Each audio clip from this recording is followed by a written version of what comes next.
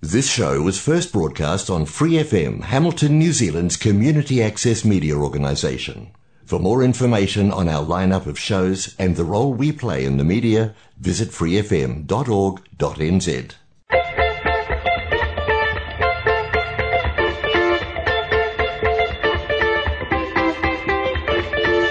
No mai, haere mai, kia ora tanakwe, Free FM 89.0, independent community media. Good afternoon, Bruce Scott, Mel Driscoll and guests on Cosmopolitan News and Views on March 27, 2022. It's day 56. We've got 307 days to go. Well, we've got a few bits of history coming up between the interviews this afternoon. And right now, let's take a look back. And it's, bless my heart, it's all about Scotland today. 1871, 150... Oh, sorry, before I do go on, good afternoon to my brother Malcolm, and good afternoon to all the members of the fan club listening in this afternoon, and are listening in this afternoon.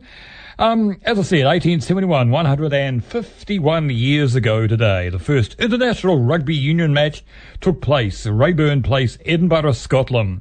Before a crowd of 40,000, Scotland took on England in 50-minute halves. Yes, 50-minute halves. Remember, today they were about 40 minutes. Well, 50 minutes halves in those days, 1871. Scotland won the encounter with 2 tries and a goal to England's single try. So let's celebrate today, Scotland beating England in the first rugby game.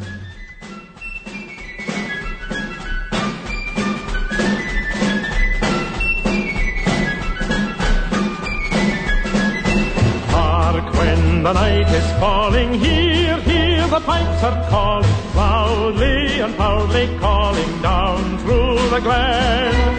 There where the hills are sleeping, now feel the blood a-leaping, high as the spirits of the old Highland men. Calling in gallant fame, Scotland my mountain came, high may and proud banners gloriously wave. My high endeavour, land of the shining river, land of my heart forever, Scotland the brave.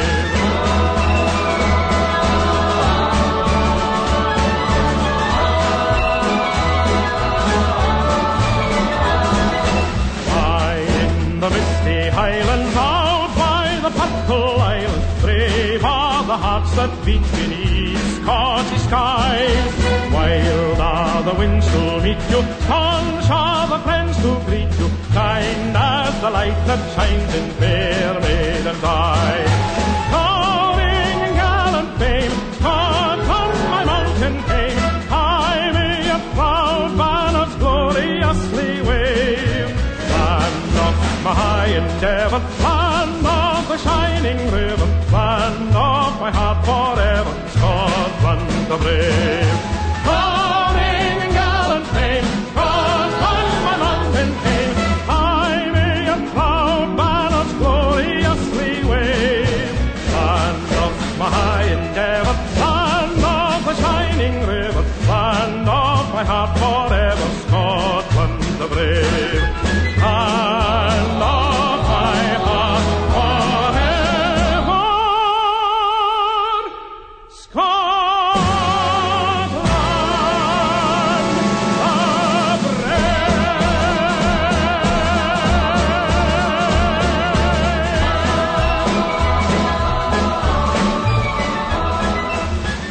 Free FM 89.0, independent community media. This is Cosmopolitan News and Views, 1:45, with the late Kenneth McKellar unleashing that great tenor voice of his, Scotland the Brave. Well, another point of history today, 1952, the film Singing in the Rain, starring Gene Kelly, Debbie Reynolds, and Donald O'Connor, premiered in New York. When Kelly was filming the iconic Singing in the Rain scene, he had a temperature of 103.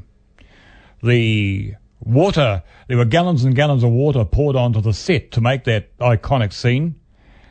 Milk was included to make the so-called rain kind of show up on screen.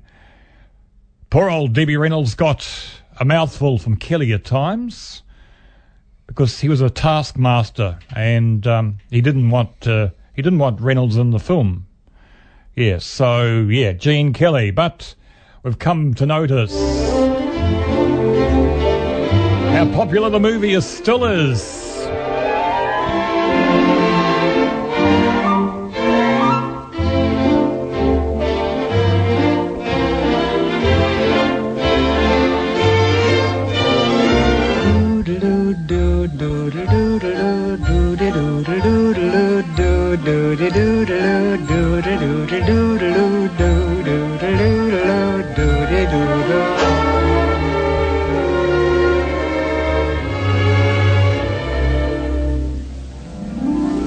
I'm singing in the rain, just singing in the rain. What a glorious feeling, I'm happy again.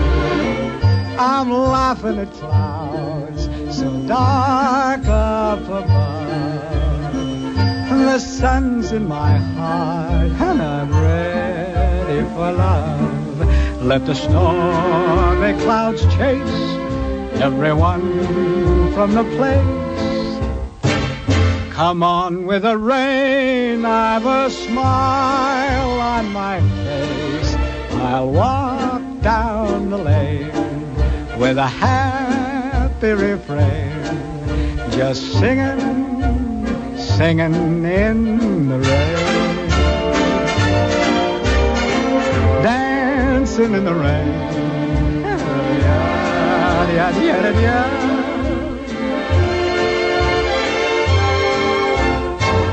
I'm happy again.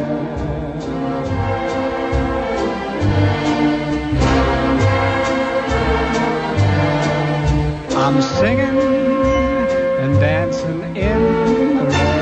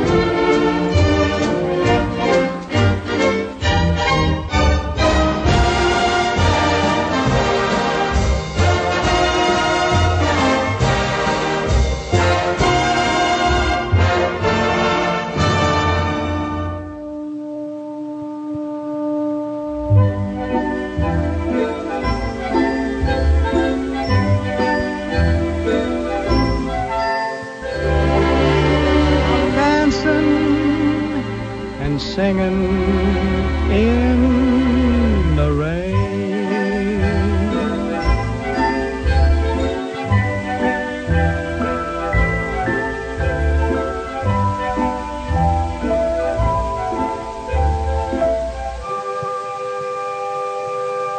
Yes, debuting in New York this day in 1952, Gene Kelly, Donald O'Connor and a 19-year-old Debbie Reynolds and singing in Lorraine. Good afternoon, Mel. Good afternoon, and a special welcome to Cosmopolitan News and Views to David Cooper, Chief Executive Officer and Director in the Specialist Immigration Advisory Firm of Malcolm Pacific Immigration. You're a former immigrant. Pardon? Yes, Sorry. You're a former immigration officer with the Department of Labour who, for 40 years since, has welcomed applicants, having left the public service, applying for permanent residence here, to be citizens of Aotearoa, New Zealand, or eligible to work here. And then came COVID-19 to shatter all of those intricate arrangements, David. The flights, the employment contracts, police clearances and medical certificates on which so much of their future depends. Is it in chaos, the immigration service? I mean, the whole network of people who are tied up with successful migration from one place to another. How's it looking? Good afternoon. Good afternoon. Well, look, chaos, that's probably a good description. I think, in fairness, one of the problems we're suffering from is that immigration New Zealand is woefully under-resourced. And, of course, with 2 years of the borders being closed, and now they're having to gear up, just like every other employer in New Zealand, they're finding it difficult to find staff. So, I don't think we're going to see immigration settle down anytime soon. And they keep on coming, new situations overtaking the one before it, all of them deserving of attention. The one that the government made an announcement about this past week was that it would offer visas to the parents and wider families of New Zealand Ukrainians in an effort to help as many as 4,000 people to escape the war raging their homeland. Yeah, look, correct. And personally, I think that's a good thing. We've done it before. We did it when there was a war in Bosnia and Serbia, and we've done it when there's been other conflicts in places where there's been family in New Zealand. So we are helping some of those families out. We're doing it at no cost because we think, somebody who's escaping a war-torn country needs as much help as possible. But I still think there's a long way to go because, yes, they're getting temporary visas to come to New Zealand, but the government hasn't signalled a pathway to residence for them. So, that's one of the things that concerns me. Are we going to say, well, when the war's settled down, you can go back? I think we need to be moving relatively quickly. It's a small number of people to say you will get residence, and I think we need to be saying, what assistance are we going to provide them once we get here? I mean, gosh, they'll be suffering from a lack of money, a lack of clothing, right through to helping them find jobs and housing. And so there'll be a lot that I think we need to wrap around these people once they start hopping off the plane. Do you think also that it starts at ministerial level? Chris Farfoy is the Minister of Immigration, but he's a very busy minister. He's got so many portfolios. Is it time for a dedicated Minister of Immigration who's just involved with immigration at the moment? Oh, look, I do. And we've had some very good ministers of immigration in the past, and I think what makes a very good immigration minister is somebody who cares passionately about people. From a political point of view when it comes to immigration, and I've been doing this, it'll be 40 years in January next year, you never get any votes about what you do in the immigration space because half the population says keep them out and the other half says bring more in. So there's no votes to be won in immigration. But I think you need to be passionate about caring for people because there's been a lot of finger-pointing over the last few years about how immigrants have been, they take jobs off people or they're the reason for all the traffic in Auckland, etc., etc. But we forget, number one, we invited them here, and number two, their hopes and dreams are no different to the rest of us as Kiwis, and they're putting their shoulder to the wheel and they're working. And so I don't think they're the blame for our problems. I think part of the problem is we don't build the infrastructure behind them as they get off the plane. Another problem too is that I've heard these stories about immigrants coming to New Zealand. I've heard these online trolls that they're basically racist online trolls saying this and that, and also, but the thing is too, So, and you probably hear this too. New Zealanders are too lazy to get out of bed in the morning, and it's up to these immigrants to do the jobs.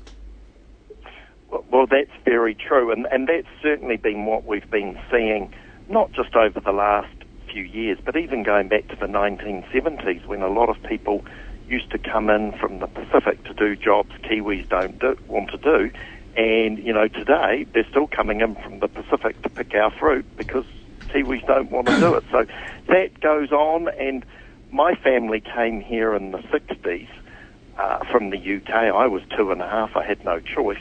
And, in those days people wore a T-shirt which was batch upon the day. So, we've got a history of knocking migrants, but they're only coming here because we've invited them, and they're coming here primarily to work. And, when do they stop becoming a migrant? And when you talked about ministers taking charge of that, there's two fascinating things I picked up in Australia. One, I was up on the Sunshine Coast, and they do a citizenship ceremony on the beach in summer, where all of these newly minted Australian citizens go up on stage, and the mayor's giving a little speech, etc. But all the locals, of course, the beach is such a place that everyone goes to. All the locals were there, and they're cheering and clapping, and it makes people feel like they're part of the community. And the second thing is, in Australia, they actually run adverts to tell the locals about what benefits migrants bring to Australia. Because I do think part of the problem we suffer from in New Zealand is the government are telling Kiwis, we're bringing these people in, and nobody's actually bringing the Kiwis along with us. So when you hear like the online trolls about racism, or people have their preconceived ideas of what migrants are really like, well, the government's not actually, selling's the wrong word, but the government's not educating people about the benefits of migration. Yep. Your parents would have noticed in the mid to late 50s the immigration of people from the West Indies, and that caused a big stir when all these West Indians came into the UK. Yep. Oh, look, absolutely. And migration is not without its issues. But I think if we all work on it together, because it's as important for the host country that's receiving them to work on accepting and settling them as much as the migrant to make the effort to settle in. And I think if you're doing that properly and you're doing it carefully, and in fairness to New Zealand, we actually haven't done too bad a job, but I think there's more we could be doing.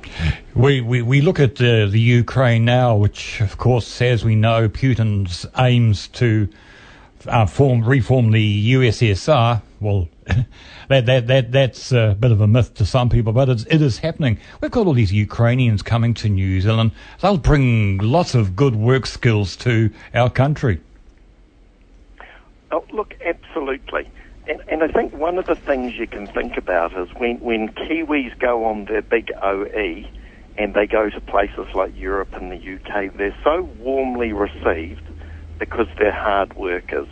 And the reason they're hard workers is they need the money to survive, they need to fund their travel around Europe, etc., etc.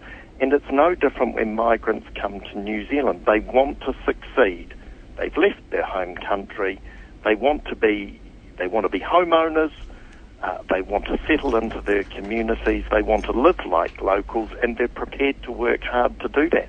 It's not unusual to see migrants holding down 2 or 3 jobs because they're dedicated to getting a family for their home, and they want to succeed in New Zealand. One of those who migrated to New Zealand in happier times for his homeland was Yuri Gladden. He is an engineer from Ukraine, and he is taking a role in the organisation that's been formed among them. He says that when the news came that the people oppressed in his homeland now and leaving everything behind, when that news came, he said, it's amazing. That's actually amazing.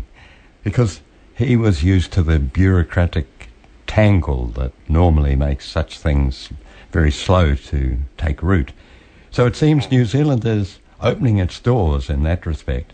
But then we have the grim realities pointed out in a Waikato Times editorial, in which they point out that the bureaucratic tangle is likely to make it difficult for people to actually succeed in the links to family, relatives, friends in New Zealand.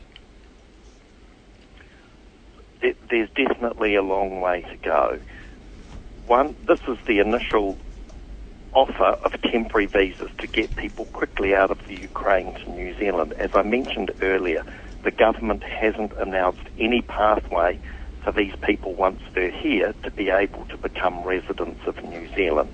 And I think that's a big miss. The government should have made that clear, that they didn't have to they could have at least said, and we will be opening at some stage a pathway to residence to give these people hope to know they can settle. But, we have a parent category that allows migrants to bring a certain number of parents to New Zealand every year. It's been closed since about 2016. And the parents have been sitting in a queue since there with no decisions made by government. And in fact, what a lot of people don't know is that in fact the skilled migrant category is closed at the moment. So you may have read stories about doctors and teachers who are saying, well, we have no pathway to residence, so we're leaving. In our business, we're talking to doctors, nurses, IT specialists who are saying, I'd love to come to New Zealand.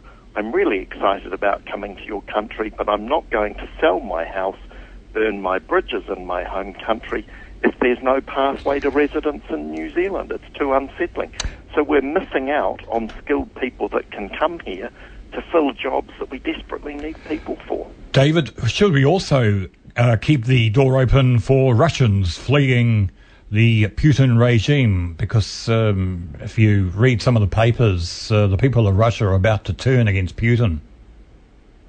Well, it's a good point, and I think the same would apply. There are a number of Russians, not huge numbers, but there are a number of Russians who have migrated to New Zealand who will be concerned about their family. It may be a slightly harder one for the government to deal with, given that at the moment they're more focused on sanctions against Russia. But I guess that'll be a question of watch this space. An idea that came from a letter writer to the Waikato Times on March the 25th, Jeff Orchard of Ohaupo. He said, do these family links have to be? Why not let the rest of us in New Zealand sponsor a few Ukrainians to give them an opportunity to re-establish their lives? Is that likely to happen? I doubt it. One of the things with immigration that goes back to 1991, when Bill Birch, who was then Minister of Immigration, introduced the skilled migrant category, the point system, which selects most migrants. A lot of the focus went on numbers, about how many people can be approved residents of New Zealand every year. And ever since then, there's been this huge concern around numbers of migrants. Are there too many? Are there not enough? Etc., etc. So successive governments have been so concerned and mindful about migrant numbers and not wanting to be criticised. Winston Peters, when he was in coalition with the Bolger government, managed to get a population conference. It never went anywhere. But, if you look at a successful country like Singapore, for example, they started out going back to the sort of 70s by saying we're going to have a population target and we're going to aim for this target over X number of years, because if we grow our population, we will grow our economy. New Zealand, we've shied away from that, and I don't think there's a politician brave enough to sort of suggest we should have a population policy. So I don't think our doors are going to be thrown open. I think actually we've got a government who wants to be more conservative around immigration and the numbers than being prepared to throw the doors open to more people. Yeah, no, another problem, and I saw this the other night in an interview with the one of the co-leaders of the Māori Party. They were talking about the Treaty of Waitangi, and it came to this, that the treaty encompasses all New Zealanders coming to New Zealand, but then she had to say that it should be based upon tangata whenua. Well, look, you know, I think there's been discussions before about, you know, should migrants be required to sign a pledge to New Zealand as part of the process of applying for residence, and you know, potentially that has some merit. Look, I don't really know. I think at the end of the day, New Zealand for the foreseeable future is going to rely on migration. There's too much outflow of Kiwis leaving the country, taking their precious skills with them. And for us to sit here and say, well, we don't need any migrants because we've got enough people here already, we're living in dreamland. We will need migrants. We will need their skills. And you know, they bring so much beyond just their skills.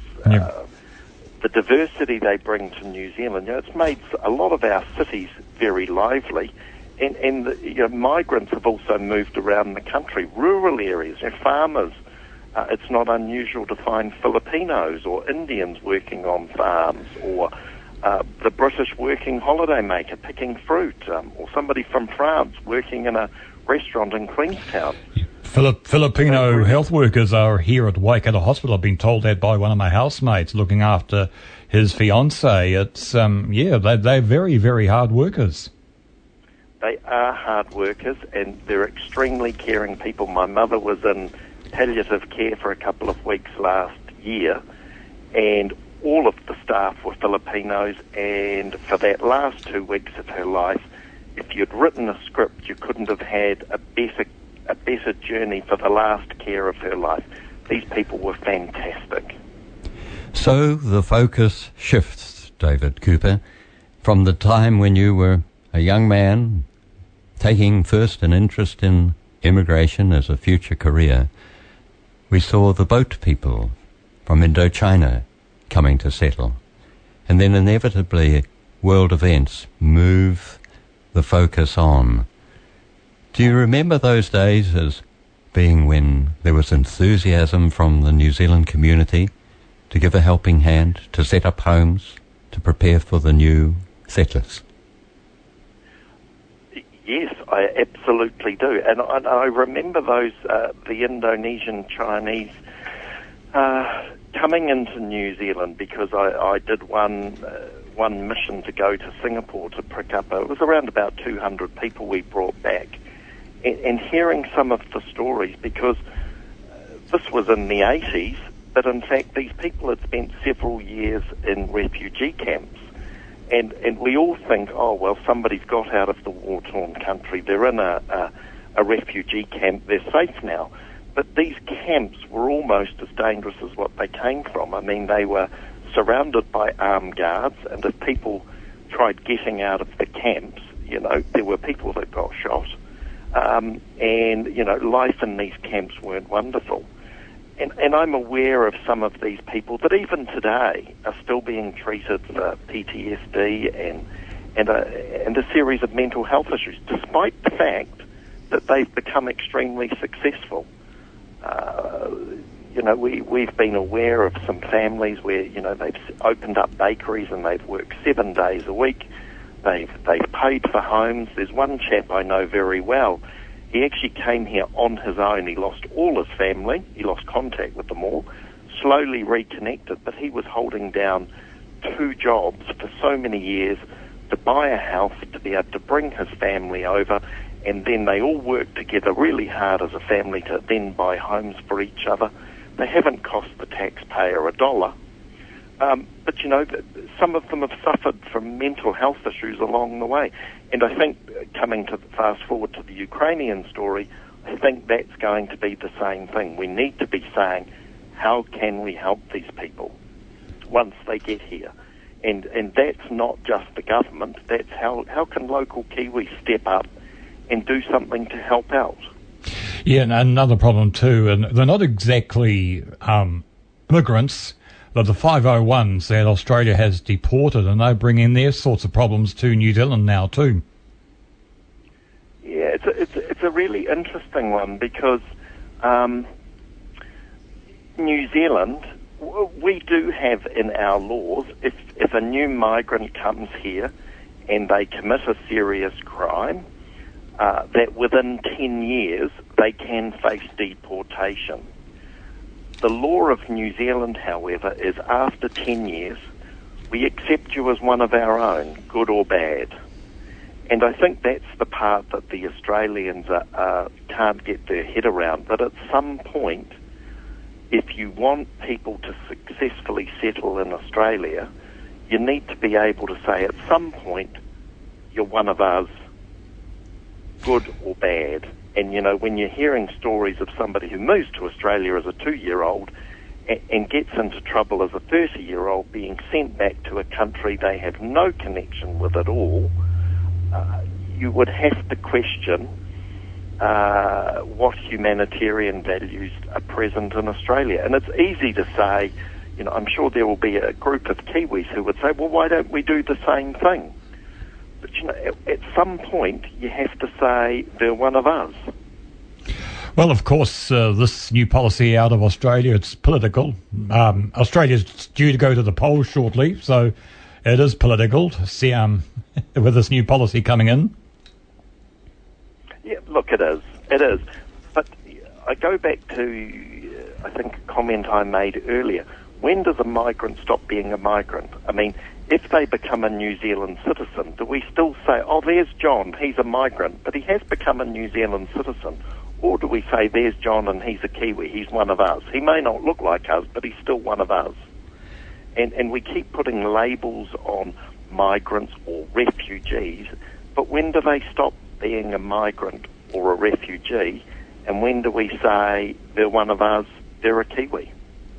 Directing, as you do, such a large immigration advisory firm, Malcolm Pacific Immigration, your contacts, your everyday life must be spent among people who are hopeful and those who have already succeeded to make this their homeland. Do you want for company of people who were born here to families long established in New Zealand? Look, there are some incredible stories, and I could spend all afternoon telling you the stories of contributions that migrants have made to New Zealand. And so much of it goes under the radar and is not reported on. Because a lot of these people, once they get to New Zealand, they just want to get on with life. They want to become part of our community, and they don't want to stand out. You know, we've had investor migrants, for example, and some have been household names that have ended up in the newspaper and things like that. But there's been others that are flying under the radar that are investing in businesses, creating jobs, saving businesses, investing in businesses that are investing in new technology, start-up companies.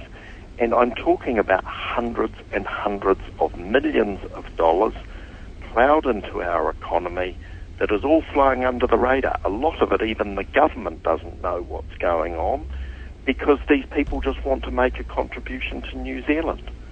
And they don't want to be on the front page of the newspaper. They just want to get on with it. And the same in, you know, if you end up being sick and in one of our hospitals, I don't think you sit back saying, well, I don't want that doctor treating me because he's not a New Zealander. I actually think when you're sick, you say, thank goodness for migrants. Oh, you're a good advocate. And if a person from the Ukraine turns up at your doorstep looking for a job, you'll offer them a job if they've got the right qualifications. Absolutely. Look, you know how Australia is paranoid about boat people arriving in Australia. Aussie Malcolm, who set up our company, he and I used to joke that if a boat ever made it to New Zealand, we'd go down to the beach and take as many in our car as we could and say, well, look, we've got a bedroom for you at our place.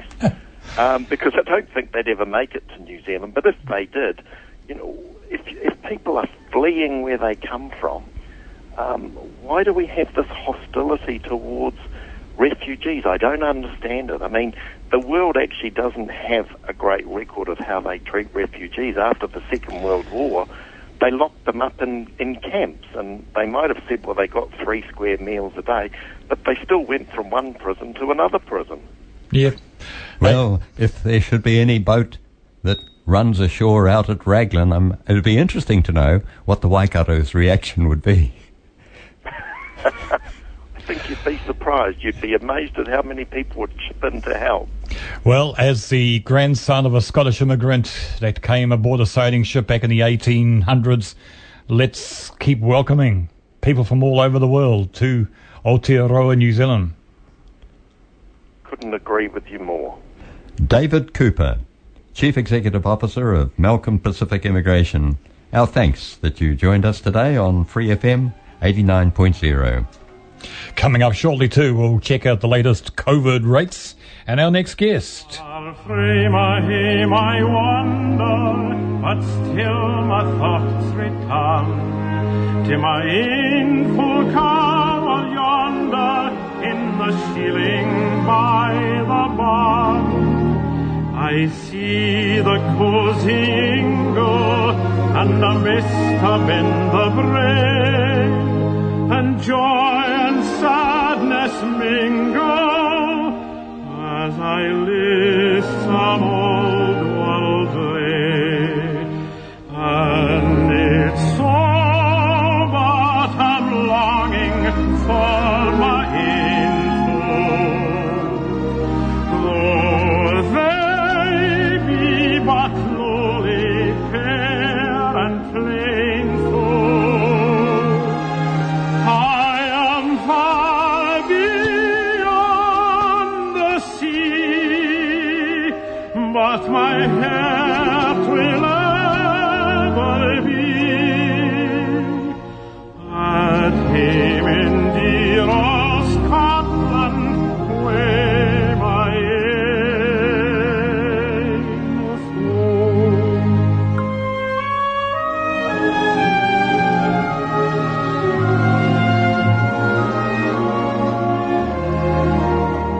A bonny lass is greeting, though she strives to stay the tears. Sweet will be our meeting after muddy weary years. Soon my fond arms shall enfold ye, as I call ye ever mine. Still abides the love I told ye in the days of Free FM 89.0, independent community media. Kenneth McKellar, my ain folk. Well, the latest COVID information for people who have died with COVID-19, while there are 10,239 new community cases and 848 hospitalizations today. It came as Saturday saw the highest number of COVID-related deaths reported in a single day. Earlier this month, 24 deaths were reported in one day, but 16 of those were historical. So 4 people have died with COVID-19. This is from the Ministry of Health, while 10,239 deaths. There was around 14,000. Mel, it's coming down slowly, but there's light at the end of the tunnel. Yes, we can see that there will come better times with less anxiety. And the borders will be open, and we'll hopefully get a lot of immigration. It's 1:20. Mel, who's next? Well, we last heard from David Cooper, and one of the aspects he mentioned was about the pressure of bureaucracy on the legalization of the status for people who would gladly get a job if they could, and also about some lack of willingness on the part of New Zealanders to take the jobs that might be offering. One of the problems is that sometimes it involves moving within New Zealand. Not everyone's prepared to do that, understandably, but there are younger people who are missing. They're missing because of the unnatural effects of COVID-19 on the influx of foreign holiday makers with visas that allow them to work. One who's dealt in this field and is very aware of the lack of labour that's really crucial to their industry is Paul Painter, General Manager of Yummy Fruit Company in Hawke's Bay. Afternoon. How are you, Paul? I'm very well. Let's talk about some of this yummy fruit first off. What do you prepare? Oh, we are the largest stone fruit growers in the country by area. So peaches, plums, nectarines, apricots, and we also grow pears. And our biggest crop, of course, is apples, which is a very large export crop for New Zealand. We look forward to them in the supermarkets. They've been around. This is the time when the pressure's on your industry, the harvest. Oh, a huge amount of seasonal labour, probably somewhere north of 10,000 seasonal workers required in Hawke's Bay for some vegetables, but certainly apples, a little bit of kiwi fruit and some hand-harvested grapes.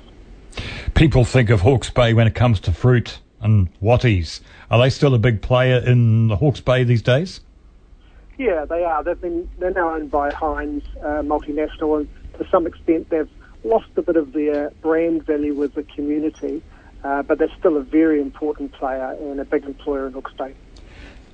You are the region that leads New Zealand as in the biggest pulp fruit region, and you're at the peak of your season virtually, aren't you? Go through till April. Apple picking?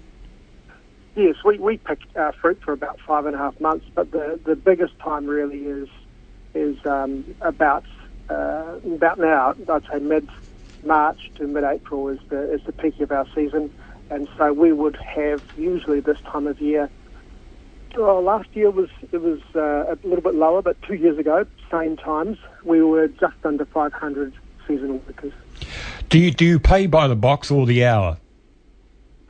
Yes, we have a number of mechanisms of paying depending on what crops we're harvesting and what's required. But at this time of year, having some incentive for productivity is important. So basically, we pay people, well, it depends on experience, but basically they'll get a standard wage rate, and then if they manage to pick 3 bins a day, they'll get an extra $2 an hour, and if they manage to pick 4 bins a day, they'll get another $2.50 an hour for every hour they work. So the worst of them probably is earning minimum wage, and the best of them is probably earning about $40 an hour. Well, given such conditions, there should be a lot of applicants. Not everyone has a job yet. Oh, unemployment in Hawke's Bay is certainly low from a regional perspective, and I heard your intro, and the big issue is getting labour mobility to the country, and certainly in previous generations there was a range of a transient workforce that used to bring grapes in Central Otago and harvest stone fruit down there, and then they'd pick apples in Hawke's Bay, and then they'd go and pick kiwi fruit, and they'd move around the country, but that's the bygone era. They certainly don't seem to exist in any numbers these days. But the biggest challenge we actually have is housing. Because of the housing crisis, I get lots of inquiries from young people saying, oh, you've got 4 months' work, I'll come down with 2 or 3 friends, we'll rent a flat, and we'll live happily ever after. Well, none of the landlords are interested in short-term letting at present, and there are very, very few rental properties available, so they're really forced to look at backpackers type accommodation, which doesn't appeal to them to the same extent, and they don't turn up. Couldn't you erect a tent on your property and they could live in a tent? Bring sleeping bags, etc., and just live in a tent? We're getting organised for that. We have, I think, about 20 camper van sites here with reticulated power and water, where people can come and bring their camper van and plug it in and live there for free if they're going to pick apples. So we've got no hesitation there, and actually probably about 15 of those sites are empty at present. But last year we probably had a bigger uptake of people who were getting some of those camper vans cheaply from the companies that rent them and travelling around the country a little bit. But this year we're short of them. We could use a few more. After the Second World War, there were many displaced people in the United Kingdom. The crops had been put in, but where was the labour force? Still involved with the defence forces, disrupted in their lives? There was a problem. So an appeal went out with assistance financial coming from the private sector to subsidise the costs associated with displaced people moving to wherever the crops were, from one to another, following an organised group that were able to offer that as a way of salvaging the crops and also overcoming the rationing that had applied during the war. Could you think that there's a crisis in an industry that has the fruit but not the labour force to pick it all when it's best done? Anything that could be organised, say by service clubs, accommodation, billeting of people, is that feasible or not?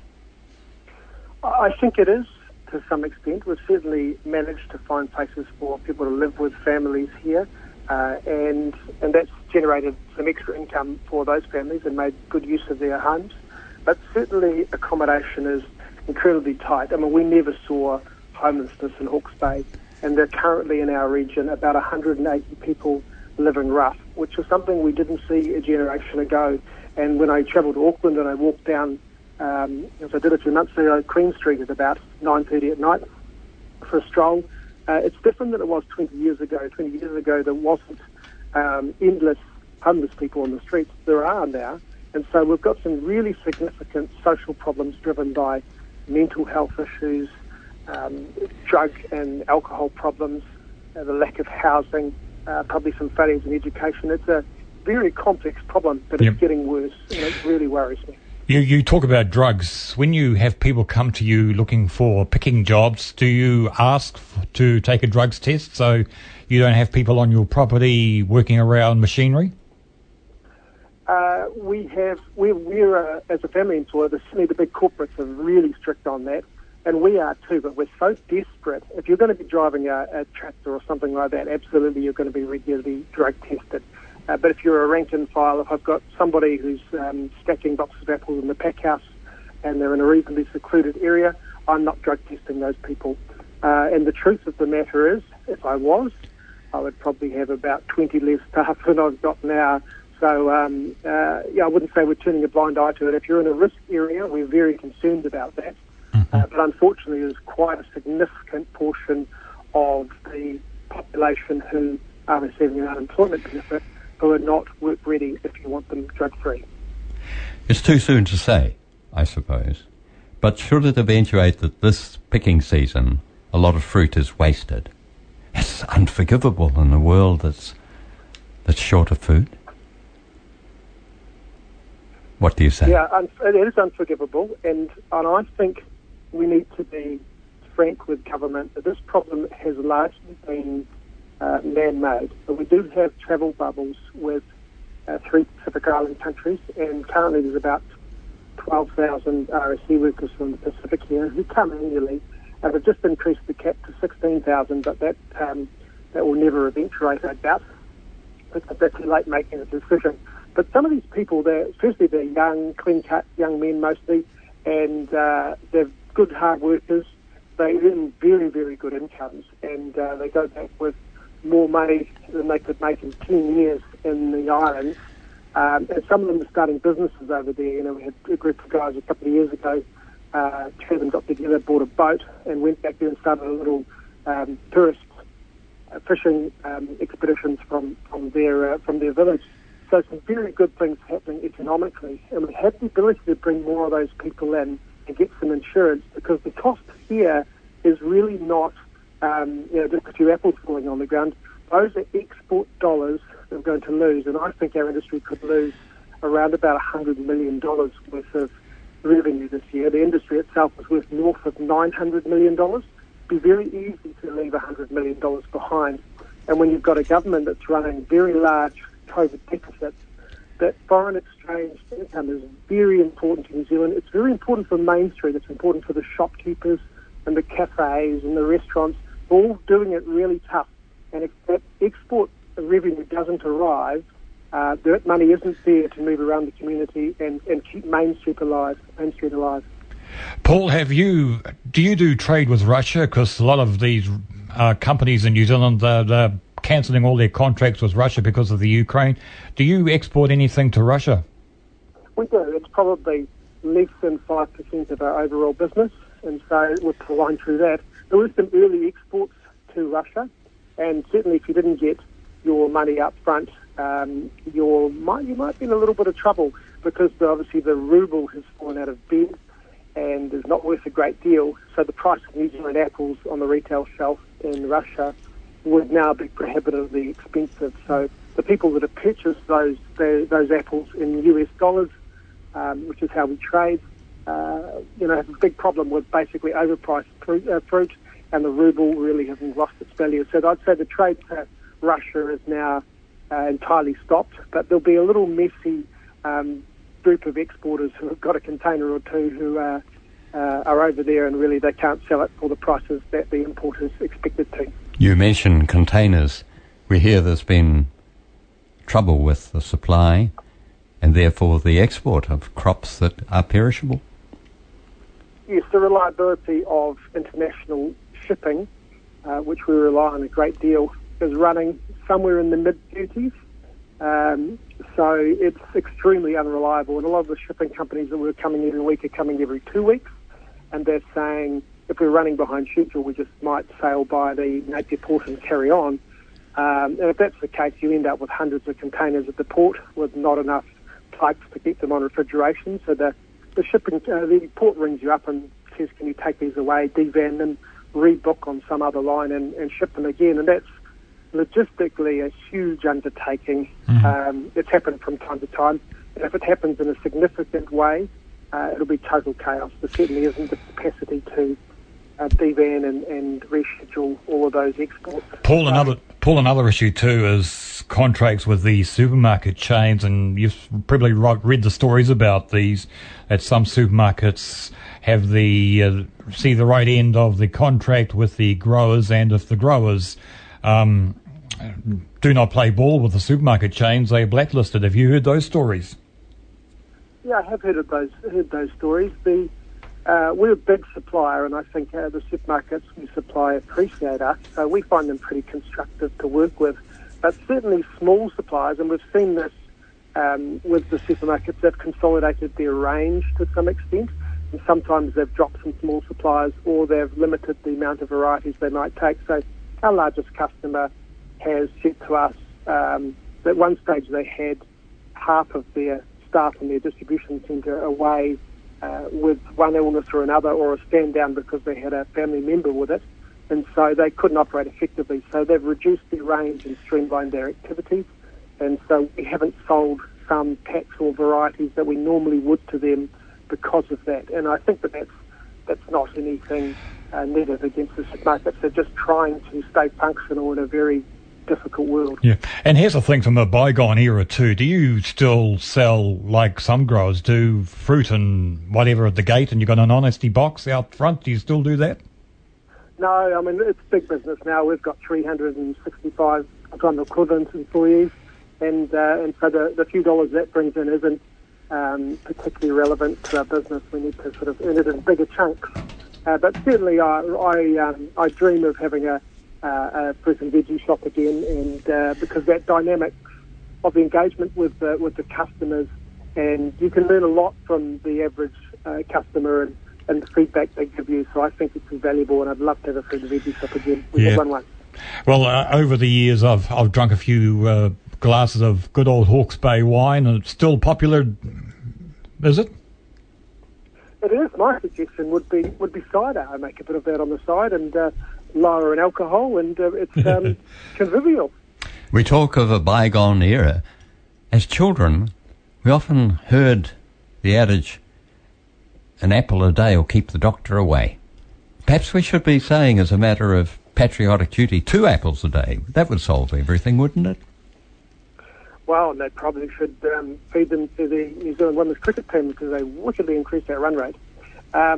So I absolutely think that apples are immensely healthy. There are a lot of compounds in them that are very positive. There's a lot of phenolic compounds in there, and compounds like fluoridin, which actually moderate sugar absorption.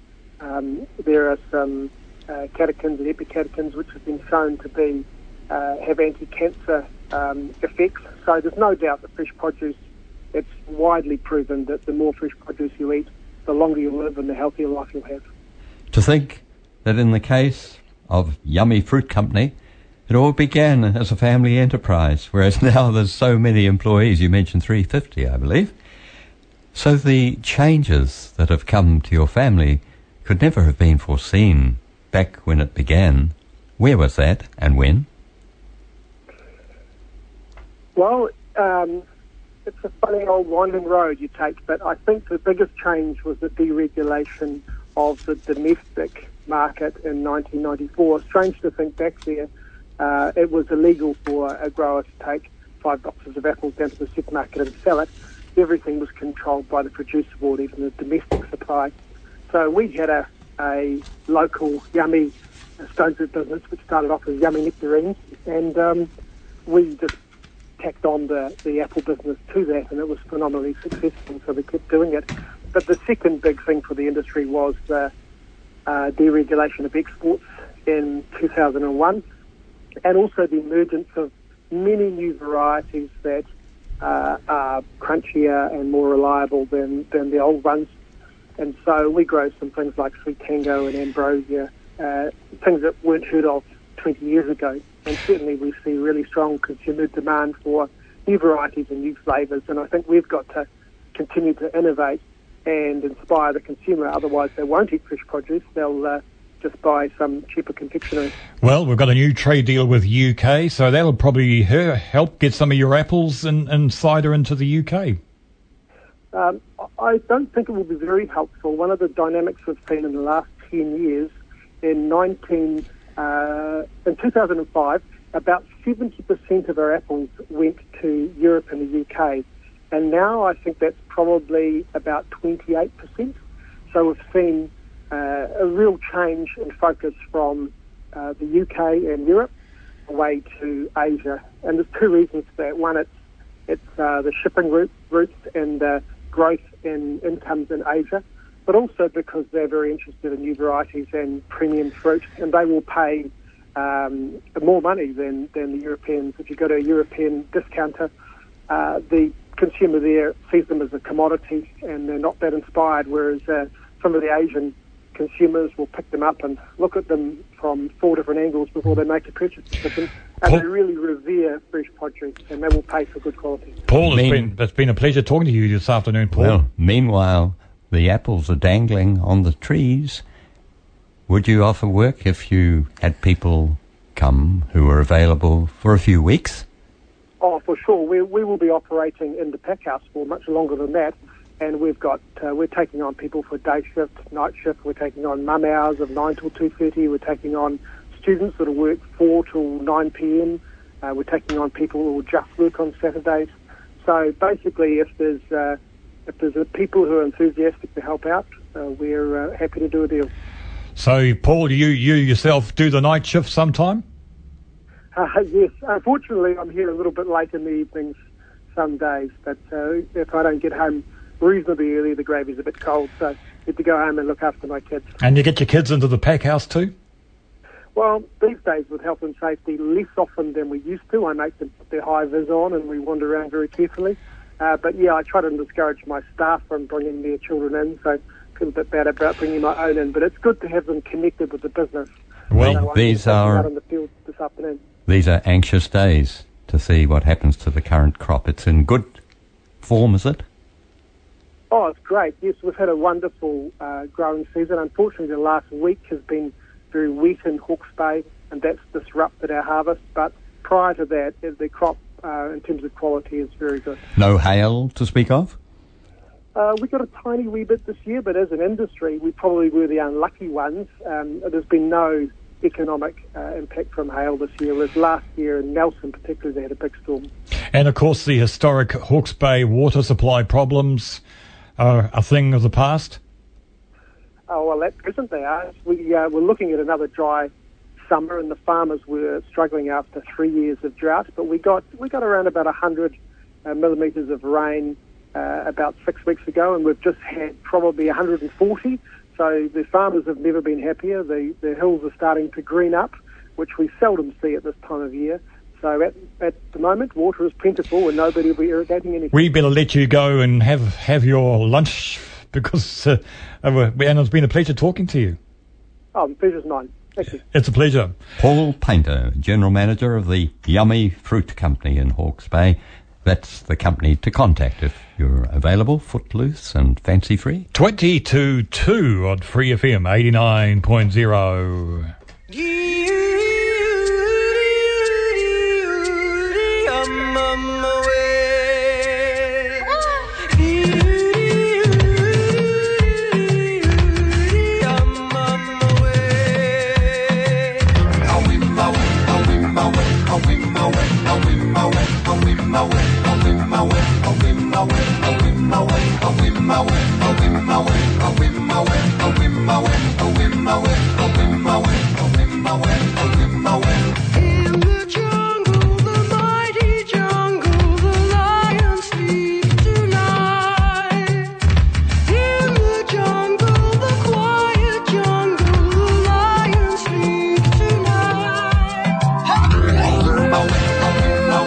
At 19 minutes to 2, we've got Trevor's talk shortly.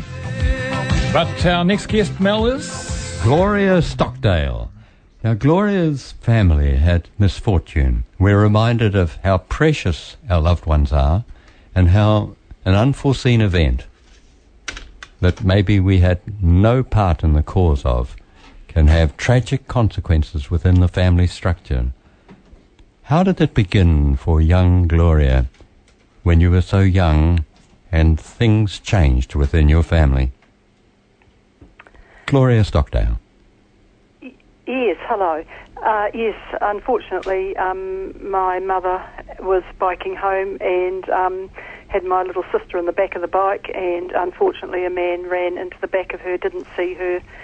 My little sister got killed outright, and my mother was very unwell, nearly died as well, and very unwell, and she unfortunately couldn't look after us children. And back in those days, I'm talking 1956, my father kept working, and so us children, we all got sent to welfare homes.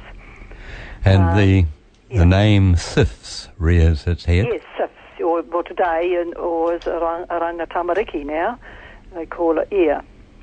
But SIFs, Child, Youth and Welfare, and back in those days it was called social welfare homes, yeah. And you shifted often from one to another? Yes, quite often would shift every year, Christmas time. Have you lived with the consequences? Yes, it does affect. Oh, absolutely, it does affect your life. Areas where you're not confident, not too good always on trusting people, and also, it does affects your choices in life that you make as well. But the one good thing about it was school. I loved school because that was security and reliable, safe at school, and of course learning. Yeah. And now, of course, we're right in the middle of an inquiry into alleged abuse in some of these places. There wasn't any abuse in your life at some of these in state care? No. I was very blessed. There wasn't. No. And often lonely for your own family because you were in different homes. Yes, and always wondering, well, why didn't I see them? And my sisters and my brothers, and where were they? And where was my mother and my father? But back in those days, they didn't do visiting arrangements and all those sort of things. So, twice I went and lived with a lovely Christian auntie and uncle, and so they were like family, so it wasn't all bad, and I learnt some good skills, and as I say, school was important to me. And also the long holidays. How did you sort of escape imaginatively from the plight that you found yourself in?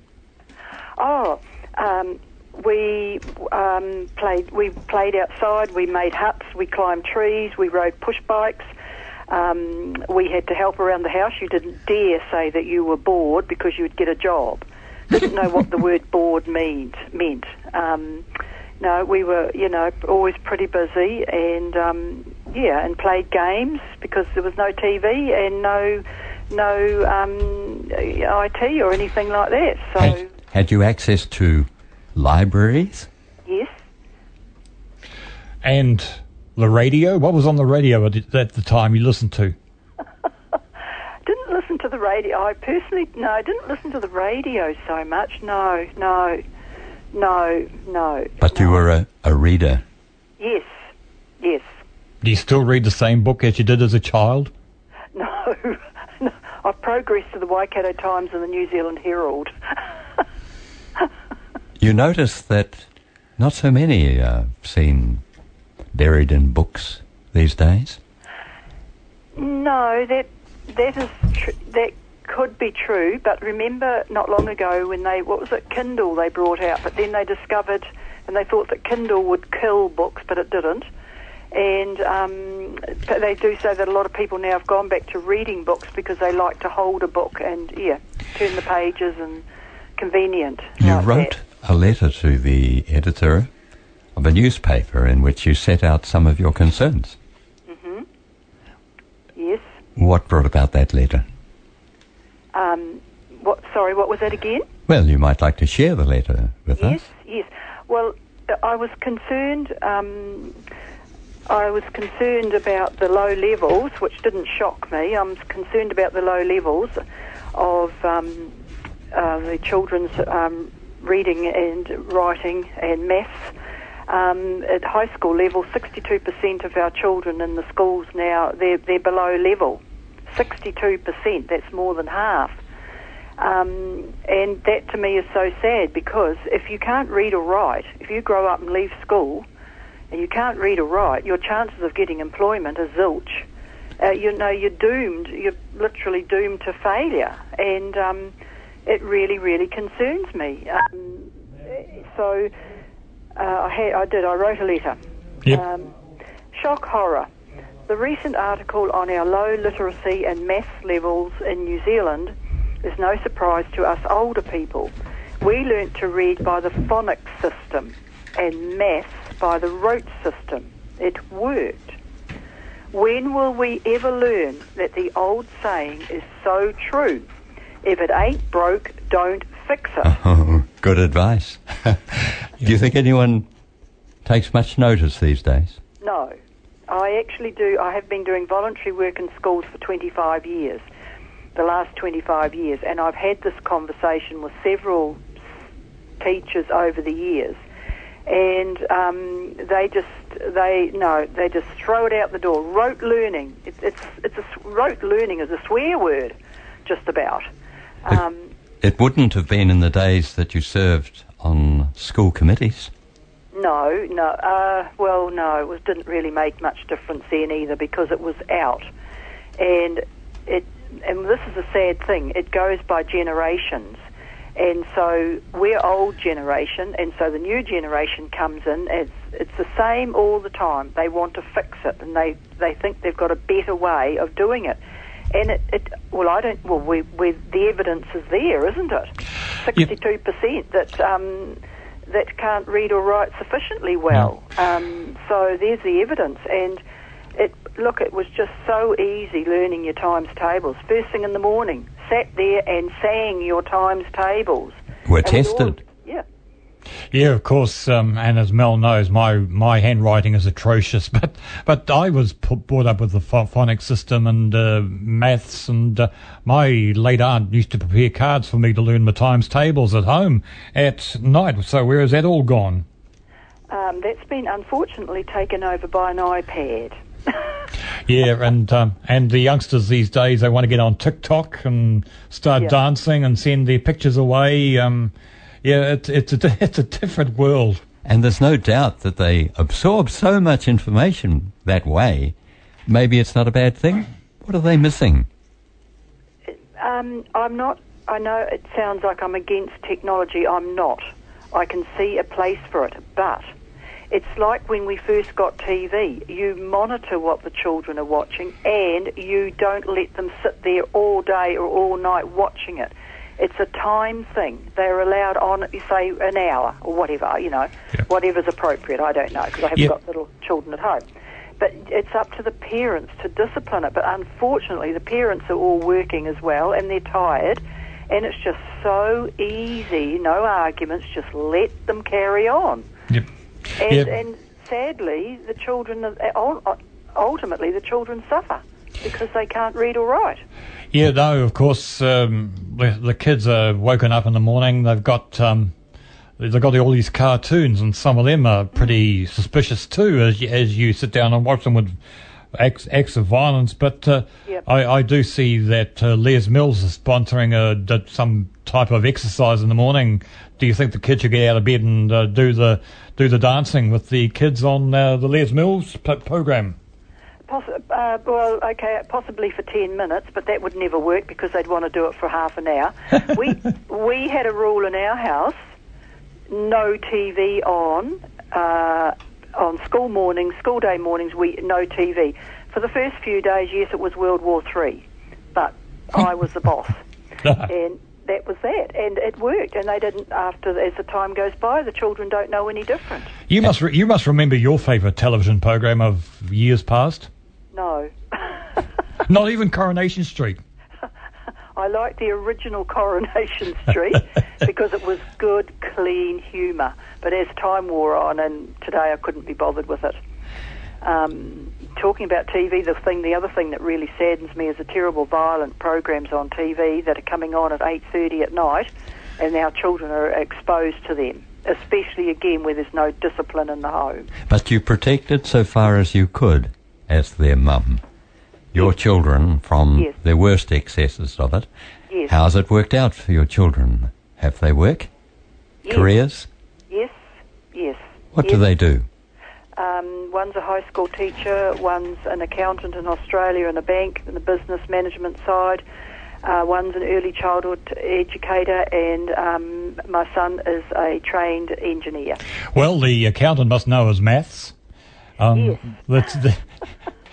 And the high school teacher, they must be trying to get through the brains of the students. Yes, but do you know what the biggest, what the high school teacher one tells me? Yep. Is the absolute disregard and disrespect that these children have for teachers and education, because they cannot sit still long enough. First of all, they do not want to write an essay, end of story. Does your high school teacher family member take away their cell phones? I'm not sure what this is in Australia. I'm not sure what the rules are there, whether they're allowed to take their phones to school or not. Are you confident that grandchildren of yours will be confident in reading? I'll be making sure. I'll be checking up on them. And if so be it, I will help teach them to read. And Granny's on their case. We'll bring them back to New Zealand if they're living in Australia. Oh, no, these are the ones in New Zealand. I'll be on their case. Gloria Stockdale, concerned for the reading versatility of people in the future. They might even need to put bookshelves in their homes. Yep. Super Grands on your case. Thank you, Gloria. It's a pleasure. Thank you very much. Our last contributor today is Trevor, and that's next. Dear God, you made many, many poor people. I realize, of course, that it's no shame to be poor, but it's no great honor either. So what would have been so terrible if I had a small fortune? If I were a rich man, all day long I'd biddy bum. If I were a wealthy man, I wouldn't have to work hard. Topol from the soundtrack, of course, of Fiddler on the Roof, and If I Were a Rich Man. Well, I don't think none of us got much money. It is 7 minutes to 2. Good afternoon, sir. Oh, good afternoon. Trevor's talk. Yeah. I was talking about today about the Kanawha horses. I think I pronounced it right. Somebody will tell me later on if I didn't. They need protecting. Apparently they cull them every now and then because they eat in some special plant-like grass in the fields that they roam in. So they're putting the plant life over the life of the horse. But they should really let them go. Let them be. There's plenty of land for them to roam around and gallop about and breed and just be horses. And there's special plants that they're concerned about. I showed you them running around on television. I couldn't see anything other than ordinary grass. But these plants or whatever it is that they claim to be eating as an excuse for culling, why don't they just pick them up and replant them somewhere else and let the horses be? I mean, all this playing God over animals, there's too many animals or this or that or whatever, whether birds, horses or whatever. Let's have a cull. It's like when they had those goats. The tars. Tar goats, that's the one there. They put a ban on hunters and the conservation department do the culling. Well, the hunters, they went and protested down the street. Well, it wasn't for the sake of the goats. It's because they were deprived of the privilege of killing them themselves. Oh, very well. And you upset anybody this week? Or? Not that I know of. I've kept a pretty low profile and not to upset anybody.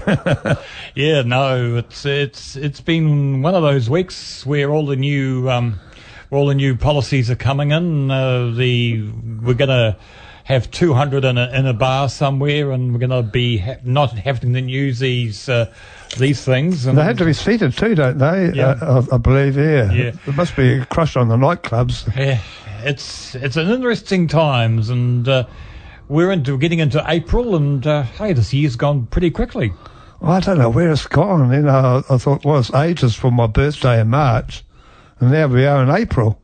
Mm-hmm. Been and gone, and it's like a express train, really, time, isn't it? Anyway, it's time to get out of here. Thanks for your company this Sunday afternoon. Yeah. It's been a pleasure. Thanks to all our guests. We've been talking fruit, and we've been talking education, mathematics, history, and we'll do it all again at around 20 to 1 next Sunday. You have a good week, Trevor. Yeah, you too, Bruce. And, of course, we'll leave you with a cartoon song. This time, it's a band called the Dickies.